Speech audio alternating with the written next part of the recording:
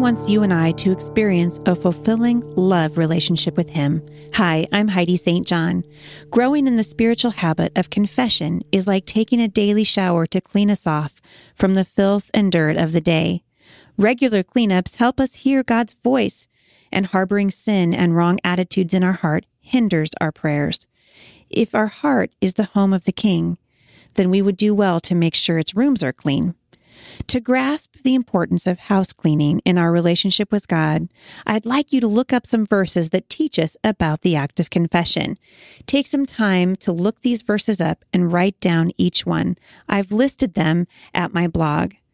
There are 3 verses to start with. 1 John 1:9 says, "If we confess our sin, He is faithful and just to forgive us our sin and cleanse us from all unrighteousness." Don't you love that about the Lord? He's faithful. He forgives us. He loves us. He wants to spend time with you.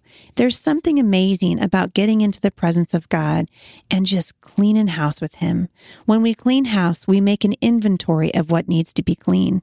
So read Psalm 51 and write down everything that you see that has to do with sin. Psalm 51:1 says, "Have mercy on me, O God, according to your unfailing love. According to your great compassion, blot out my transgressions. Wash away all my iniquity and cleanse me from all my sin." You know, in the culture that we live in, sin is not a popular topic, is it? But the Bible says that sin is what separates us from God. Keep short accounts with the Lord, busy mom. Spend time with Him. Allow Him to search your heart. The Bible says that we want to allow the Lord into every part of our heart and be thankful for what happens as He comes in and forgives us of our sin. When I confess my sins to the Lord, I get a sense of a mind that is being renewed, being washed. I think of the rooms in the house that are being cleaned. Confession before God and men is a holy habit that is lacking in the disciplines of the inner life. In Dietrich Bonhoeffer's book, Life Together, he states that he who is alone with his sin is utterly alone. He goes on to write that pious fellowship permits no one to be sinners, and thus we are weak in our fellowship with one another. He says everyone must conceal his sin from himself and from the fellowship, and thus we remain alone with our sin, living in lies and hypocrisy. It is so easy for us to hide our sin from the Lord, but you know what? We can't do it.